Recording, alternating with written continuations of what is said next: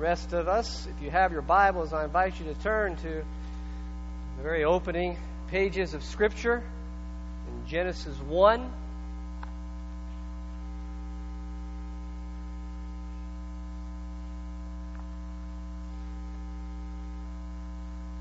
I want to begin this morning by maybe just a quick overview, a reminder from last week as we began or engaged upon a somewhat of a summer series that's going to take us to the end of July.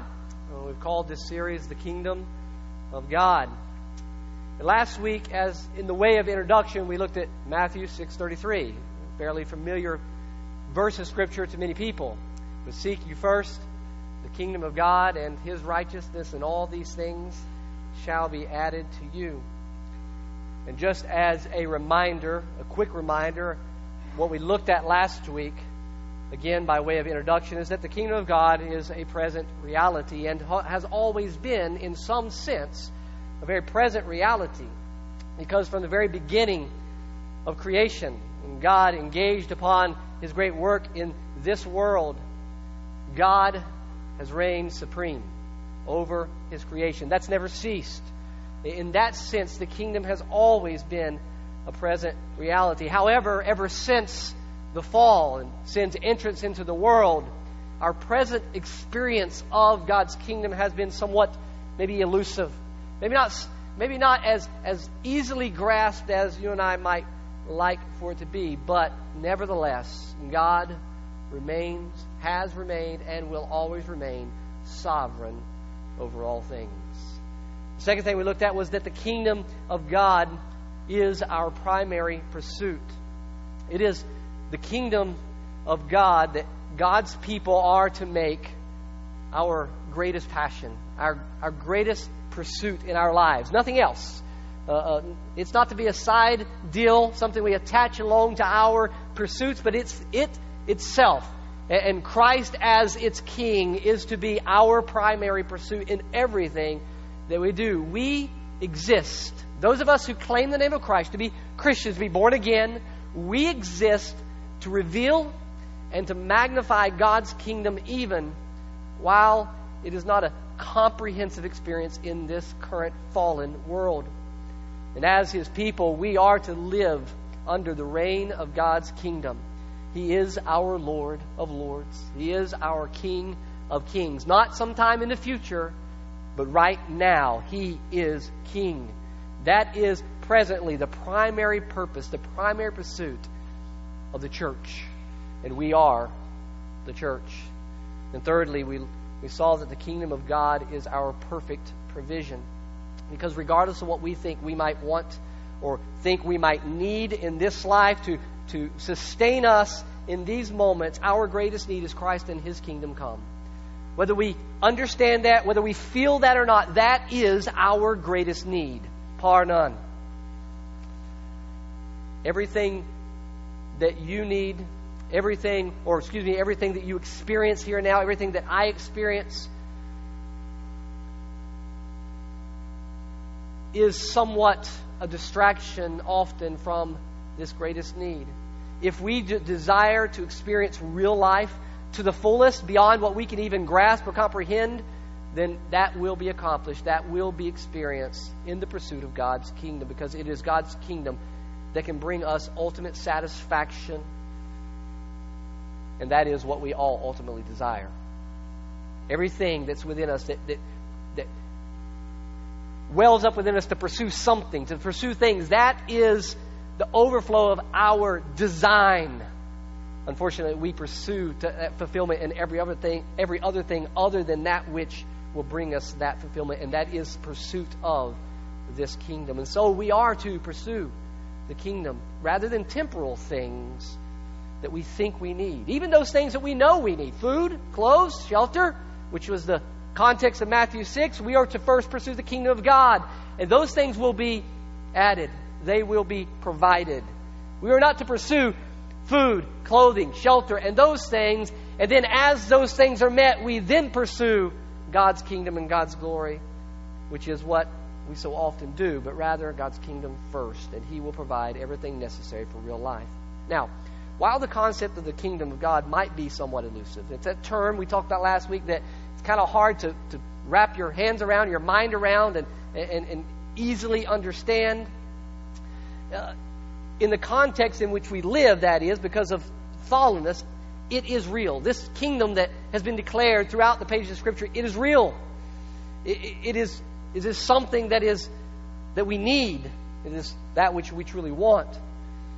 But the world full of sin that we presently reside in makes our perspective of the kingdom of God difficult for us to grasp. And in some cases, we struggle even to gain just a general perspective of what the Bible reveals to be the kingdom of God.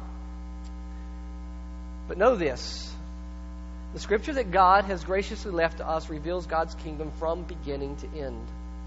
And this revelation is clear in the beginning. As we begin to engage upon or embark upon the reading of the Word that God has left us, God's kingdom is clearly revealed. But what we need to understand is that after the entrance of sin in the fall, while that kingdom was still there, it begins to be unveiled or unpacked throughout the pages of Scripture in a progressive sense, or what we call progressive revelation. That is, until it has its greatest expression, its greatest revelation in the very person of Jesus Christ Himself, who was one who declared that the kingdom of God has arrived. It's here. But because we have been granted the mind of Christ, as Paul reminds us, we have the mind of Christ because of the Spirit of God within us, we can now see with greater clarity as we read back over the Scriptures. We can see with greater clarity the expression of God's kingdom throughout the Word of God. More clearly than those who are walking the path in the moment that we are reading about. We can see it more clearly because of the Spirit of God. And tracing this great revelation can serve to help us gain a better perspective of what it means to live in light of the kingdom of God today, which is what we need to know. It's what we need to understand, right? How are we to live in light of God's kingdom right here and right now? This is the time that God has placed us. These are the boundaries in which God has given us. This is the context ordained by God for you and I now. So how are we to live in light of God's kingdom within God's purposes? Last week I also provided you with a summary definition of what the kingdom of God is. As we make our way through this revelation over the next 8 weeks now, we're going to see how this definition will help us to gain a little bit better understanding of God's purpose throughout history, the history that we read about in the Scriptures, to bring about His kingdom to its fullest and its consummated reality. Now, I'm not prideful enough to think that over the next 9 weeks I can fully unpack it to the sense that you'll go, oh, yeah, that's it. I get it now. Thanks. Appreciate you explaining that to us, because it's a growing process, a growing understanding to wrap our minds and be thrilled by the kingdom of God.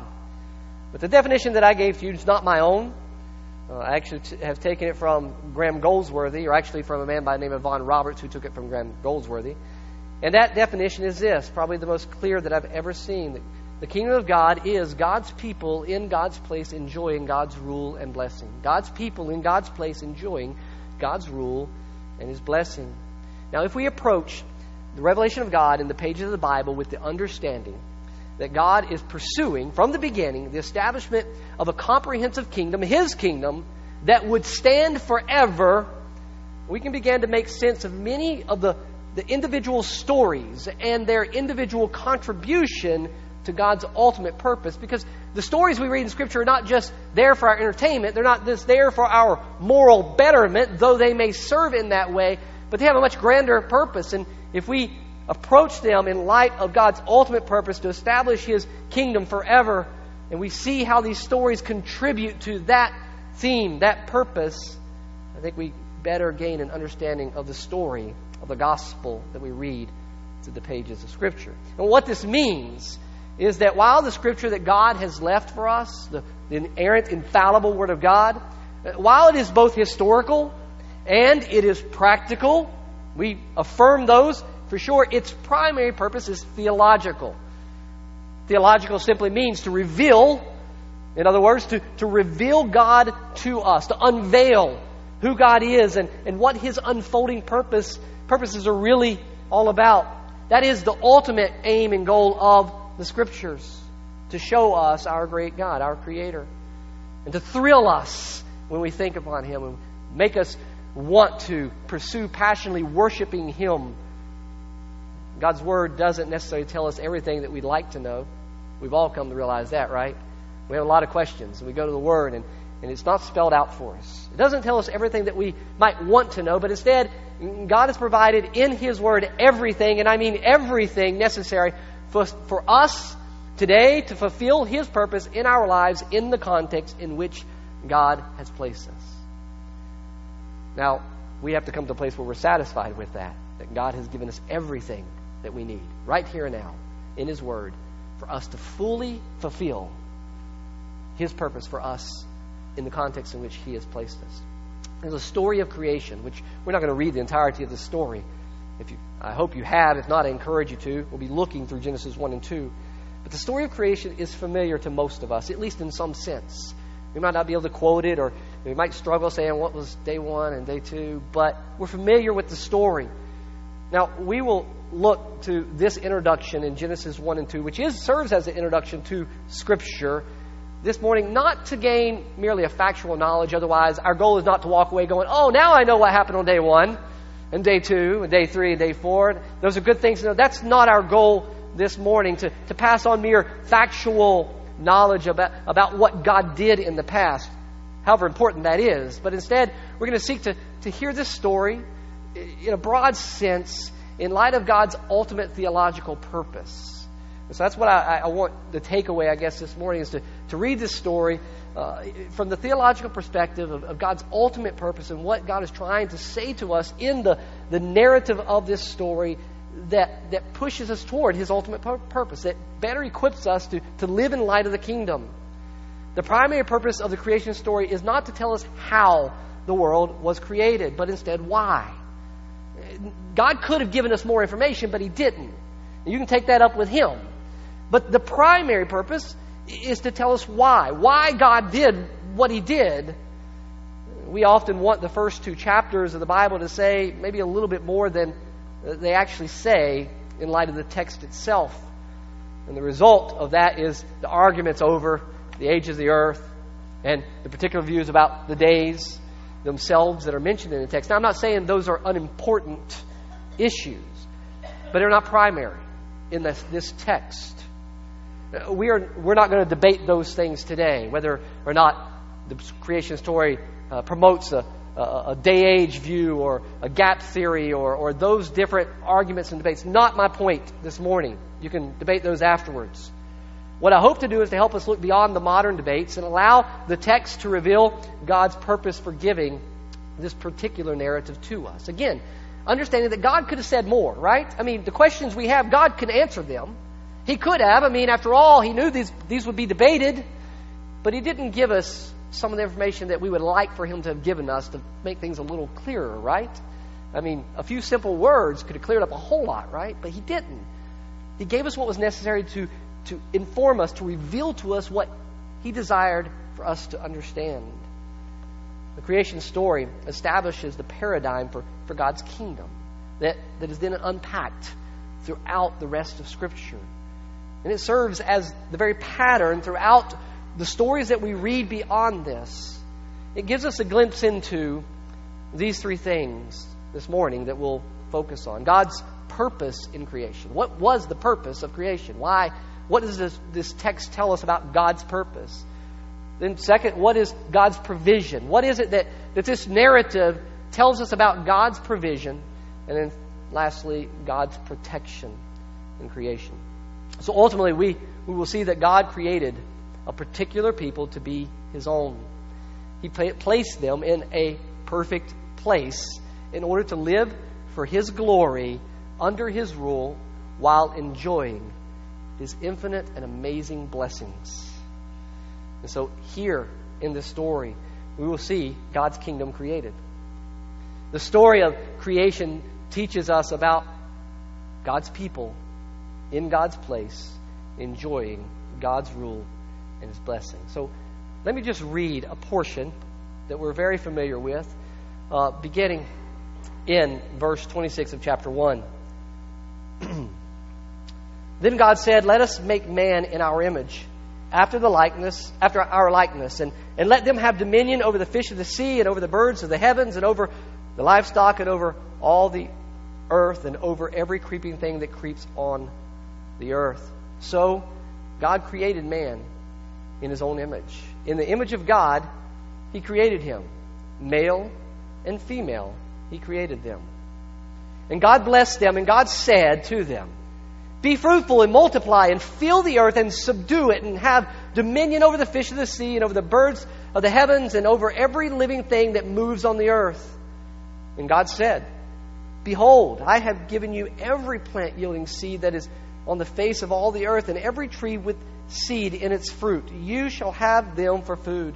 And to every beast of the earth, and to every bird of the heavens, and to everything that creeps on the earth, everything that has the breath of life, I have given every green plant for food." And it was so. And God saw everything that He had made, and behold, it was very good. And then there was evening, and then there was morning, the sixth day. Our Father, this morning we just want to take a few moments to glimpse into this great story that You have given us in creation. And while there are multiple opinions out there about how to understand creation and different applications in the world in which we live, I pray, Lord, that we might be able to step back and see the primary purpose of this text that You gave so many years ago to a people, Your people. And this text has served from that time even unto this day to equip Your people to understand who it is that You are and what it is that You are doing.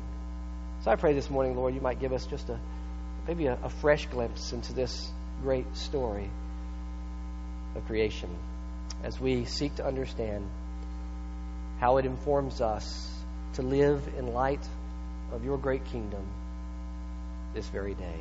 In Jesus' name we pray. Amen. There's a lot that I would like to do in this text as we do, but obviously, as you maybe already looked at your watches, we don't have a lot of time to do.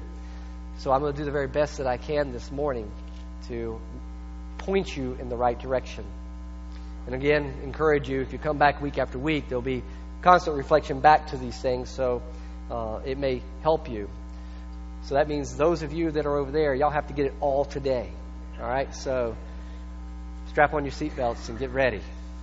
The story of creation that we read here in these first two chapters of the Bible, they must be read, first of all, in light of their context.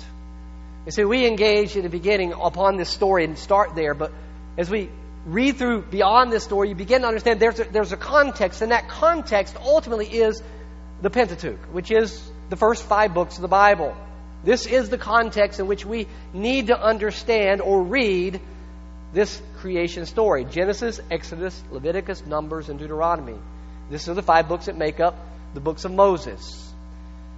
We, by calling them the books of Moses, understand that these books were penned by Moses, or at least someone recording Moses' words. They are the record of the dealings of God with His people from the beginning, from the moment that we engage in Genesis 1, all the way up to the border of the Promised Land. This is where God's people are, who are first hearing these words. They're on the border of the Promised Land. And these words served and continue to serve as a history that gave content and meaning, first of all, to those who were about to enter the land that God had promised them for many years past. This is the ultimate or the primary context, the original context. And while these events were preserved for us today, they have their original meaning in the context of the generation of Israelites who were about to cross over into that land that God had promised to them. We have to begin with that context. Now, it's in the context of this original audience, the Israelites on the brink of the Promised Land, that we must seek to read the initial words of the creation account, rather than merely reading them in light of modern scientific debate. You see, Moses and his audience, Moses speaking, and the audience who were hearing, They weren't really all that concerned with whether the earth was 1 billion years old or only several thousand years old. This was not what was primarily on their minds. They were not debating in circles or small groups whether or not a day means 24 hours or not. Now, I know we have our opinions, and they're important, but this is not their debate. This is not the point of this story in its original context. But even though that was not their questions or their concerns, we find that Moses writes these words in order to serve a purpose to those who were originally hearing them.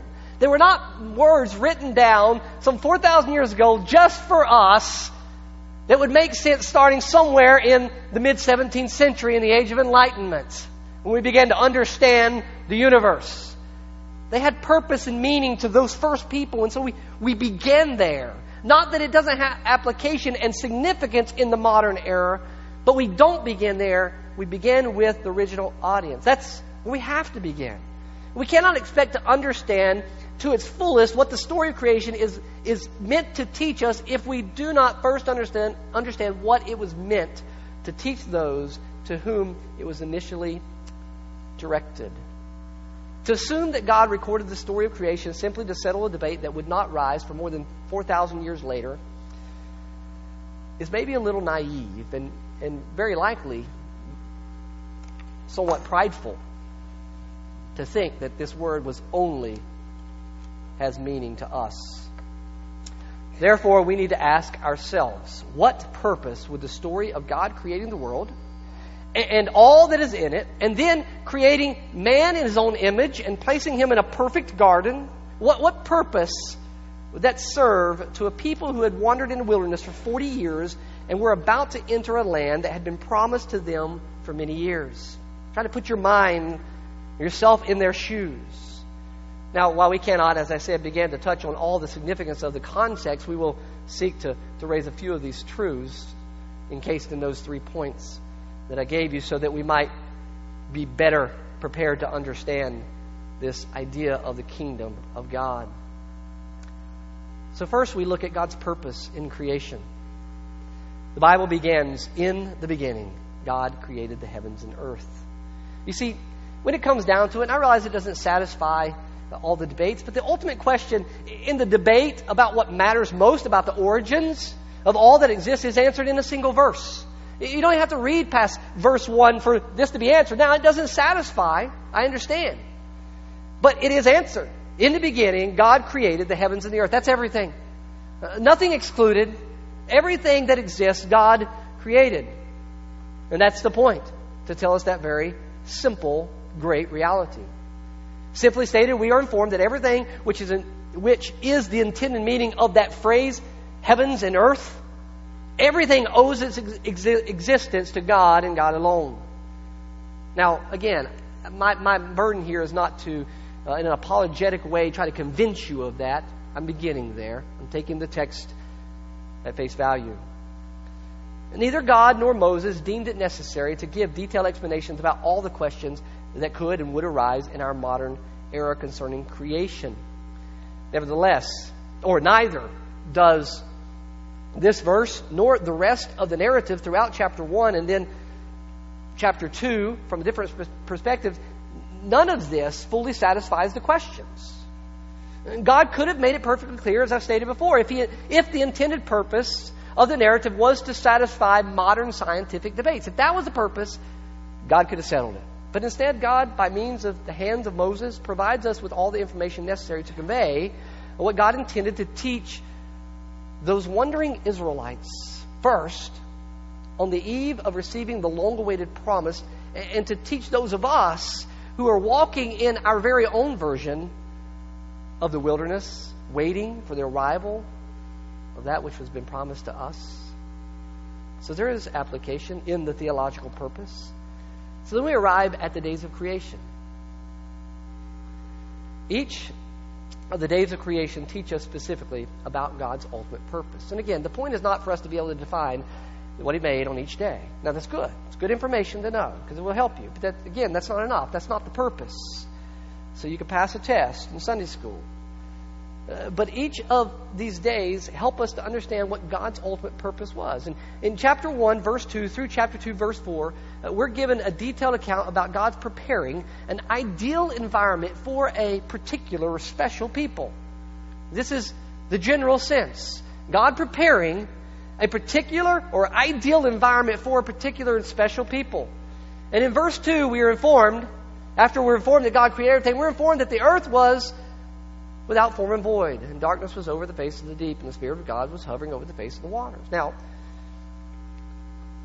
that phrase, the earth was without form and void, I would say is not the best translation. The Hebrew tohu vavohu, it's just fun to say, tohu vavohu. The best understanding, or probably the best way to express that phrase, is to say a barren wilderness that is uninhabitable. Now, the only other time that phrase is used is in Jeremiah chapter 4, verse 23, when Jeremiah is talking about the promised land. After the exile, after God's people have been taken out, he says that the land was tohu vavohu. It was a barren wasteland or wilderness, uninhabitable. And so, as God's people are on the brink of the promised land, something they've been waiting for all these years, they hear this story about a land that was once uninhabitable. Now, you can take that wherever you want, but generally speaking, barren and unprepared for its ultimate goal, its ultimate purpose, which has its reality in God's final and greatest creation.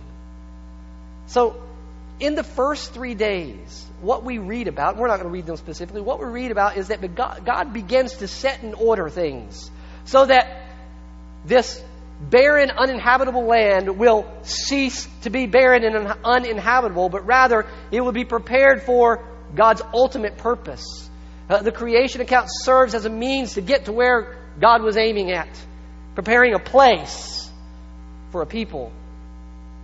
The first day marks the beginning of God's preparing this uninhabitable, barren wasteland so that it might be suitable for His greatest work of all, the human race, you and I.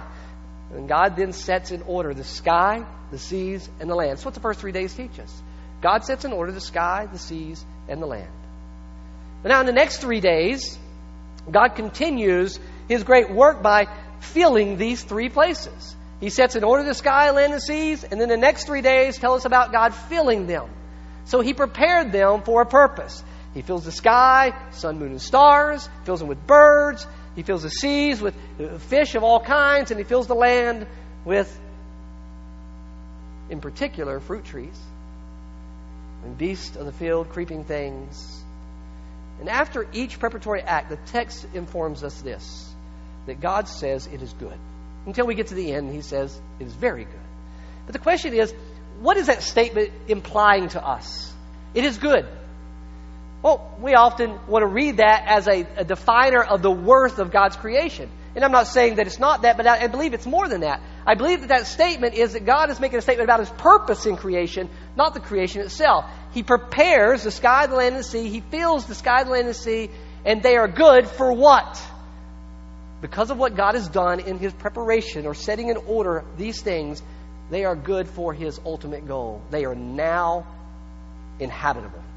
They are now suitable for the pinnacle of His work in creation. That is what He then declares in chapter 1, verse 26. Let us make man in our image. This barren wasteland, uninhabitable place is now by God's great sovereign power prepared to sustain God's great work. The purpose of creation was the preparation of this special place, this ideal environment for God's special creation. And then we go on to read in Genesis 2:5 through the end of chapter 2, verse 25. They serve as a retelling of the very same story from a little bit of a different angle. With a little, it serves as a retelling of the same story with a particular purpose on the place. You notice that when we get to chapter 2, we see a reiteration of some of what we read in chapter 1, but now it's focused in on a particular place, even more defined as a garden in Eden, right? And so now this further reveals this very purpose, that God's ultimate purpose in creation was preparing this suitable place for Adam and Eve, who were God's initial, special, and particular people. So not only do we see God's purpose in creation, but we see God's provision in creation as well. The story of creation teaches us something special about our God who seeks to provide. Because in addition to God's work of providing an ideal existence for Adam and Eve, this perfect place, preparing this place, in addition to that, it teaches us something about the grandeur, the awesomeness of our Creator Himself. The story of creation reveals to us that our great God provides all that is necessary to live in complete satisfaction. Now, this reflects back on last week's introduction. That last point, or second point, was that God's kingdom is our perfect provision.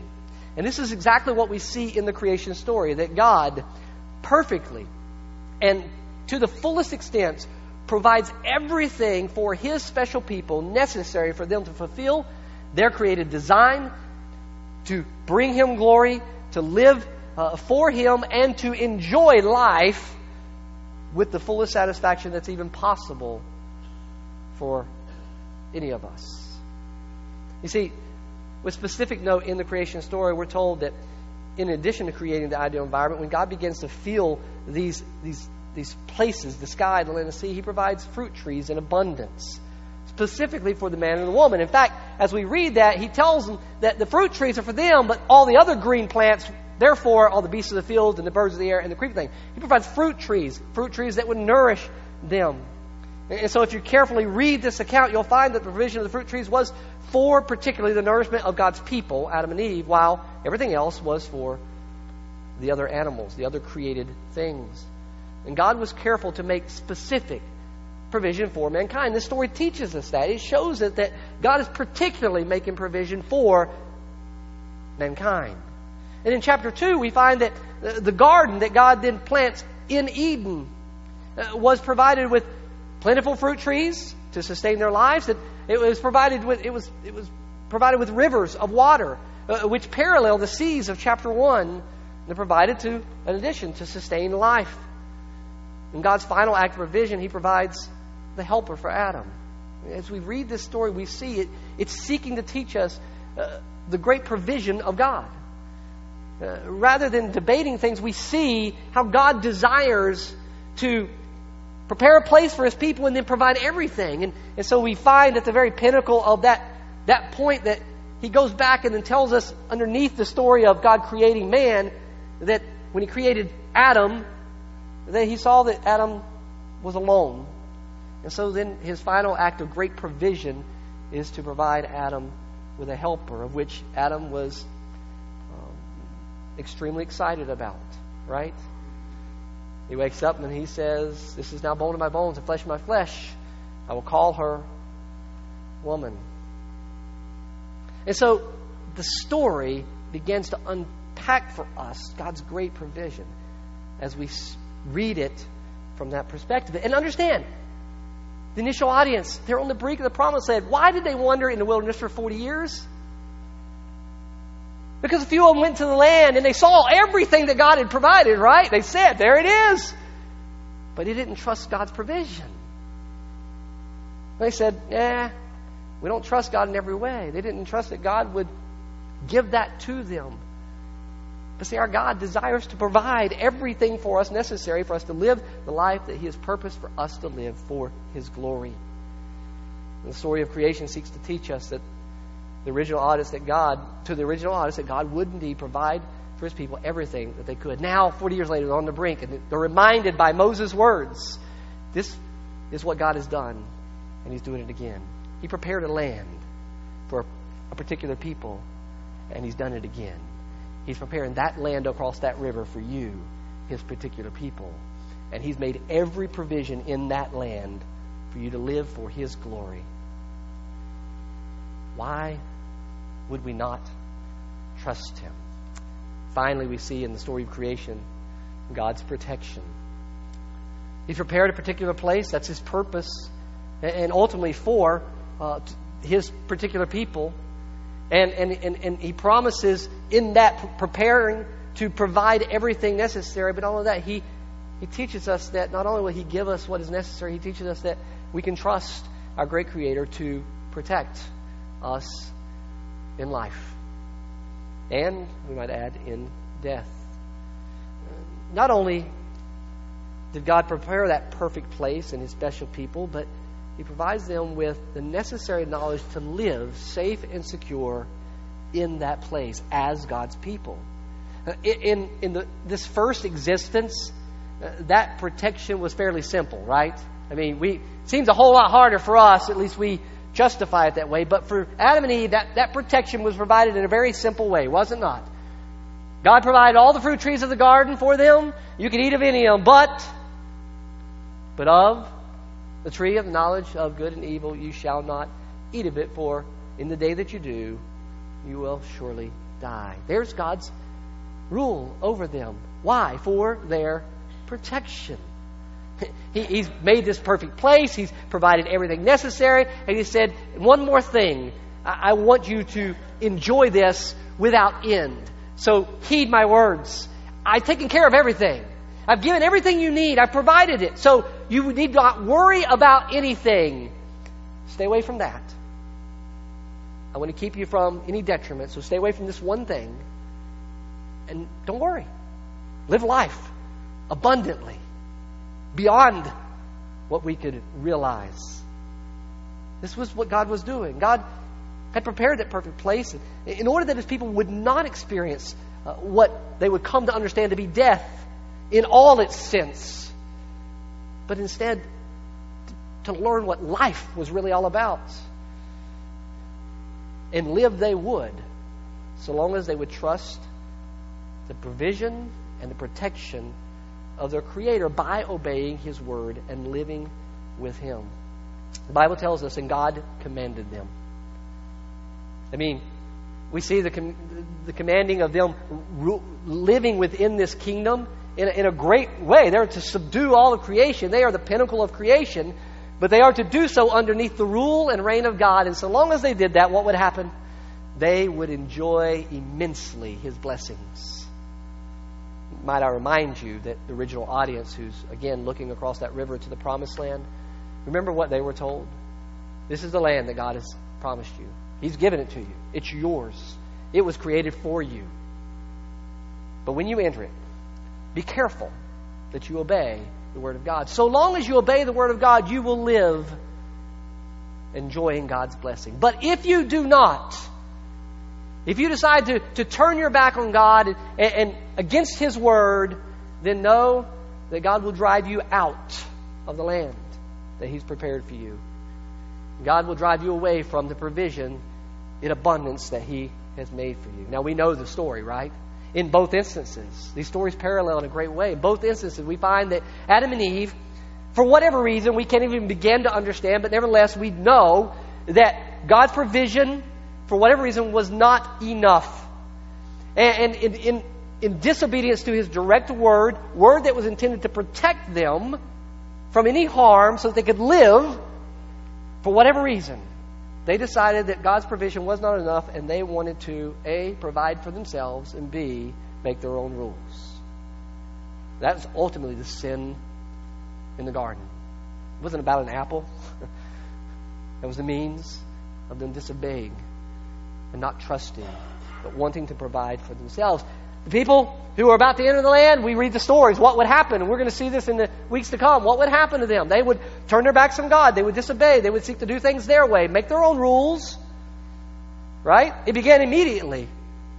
They didn't want God as their king. They wanted a king of their own choosing. They wanted to provide for themselves instead of allowing God to give perfect provision in His kingdom to His special, particular people.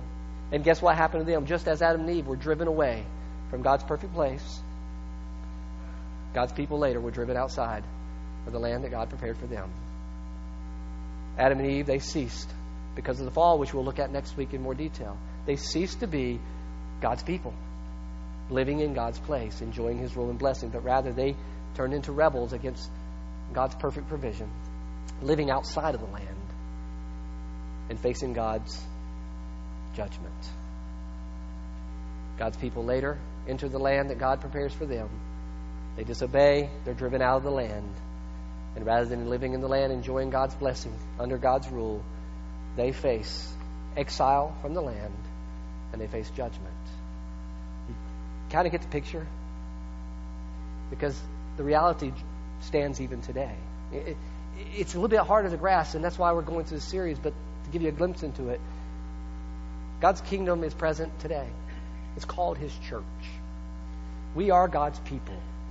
We are to live in God's place. The church. You say, we don't have to go to church to be a Christian. Yeah, you do. You can't separate the two. To be God's people is to dwell in God's place. For what purpose? To enjoy His reigning over us as our Lord beyond any reign of this world, that we might enjoy God's blessing not only in this life but forever. Now, where is that specific particular place? Well, it's still there. Remember John 14? What did Jesus say?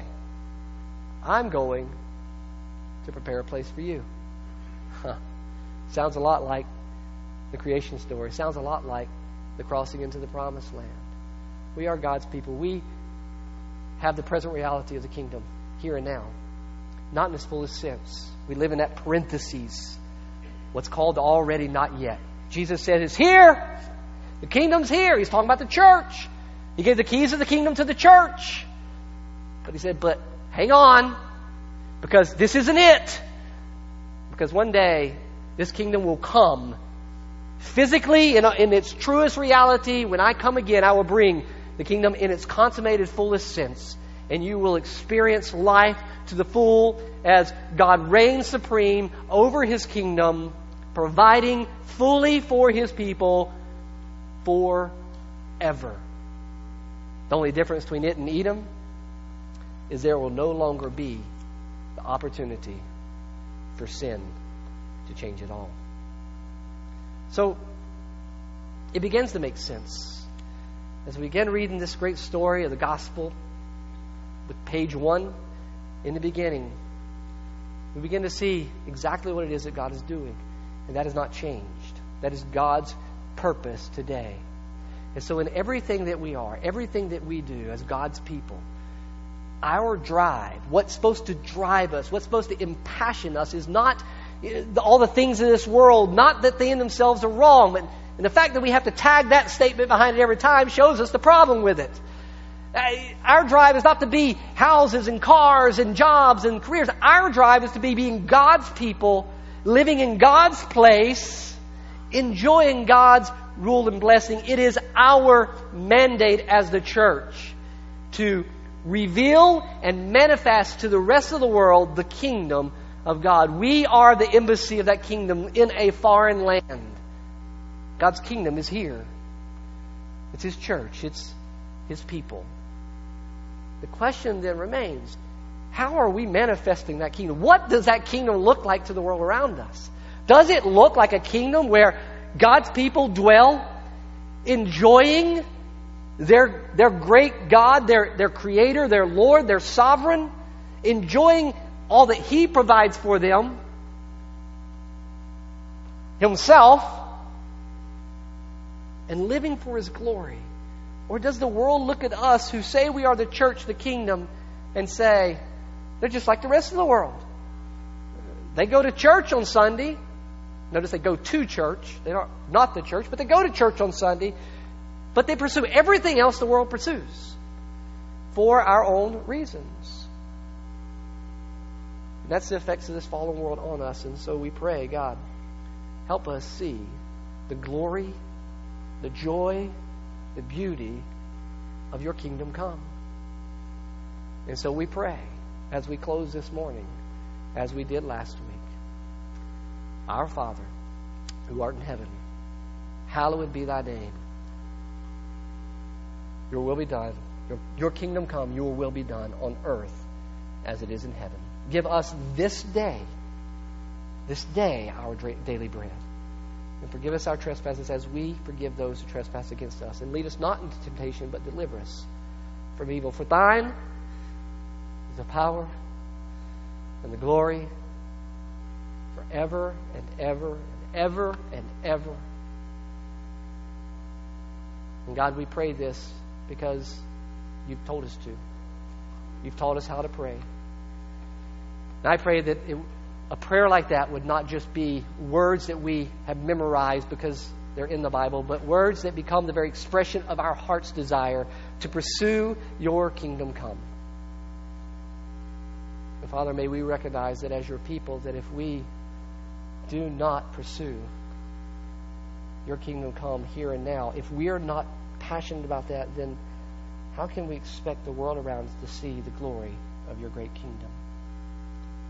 So, Father, I pray this morning that you will challenge our hearts concerning the kingdom that is yours, that was present here and now, that is to reign over our lives even today, that is to determine our very next step, where we go, what we do, what we say, and how we do it. I pray, Lord, you would challenge our hearts, that we would regularly have this upon our hearts and minds, that we are your people because of your great grace, that you have given us a glorious place to live in this in-between time called the church, to await the glorious coming of your kingdom in its full. And so, God, I pray that we would live in light of that, that we would go out these doors excited about the kingdom of God, not the kingdom of this world that is passing away. Father, convict us where we need to be convicted about our worldliness, because I can't speak for everyone else here, but I can say for myself that I regularly need to be convicted of my own worldliness, my own temporal desires to live in this world and to be of this world. And I pray, Lord, you would drive us all to repentance every time we even come close to wanting to live that way. May you be glorified in these moments as we seek to respond to you through our expression in song and in any other way you may lead us to respond. May you be glorified. May you be exalted. May you be revealed to be the sovereign Lord that you are indeed already. It's in the precious name of Jesus that we pray. Amen.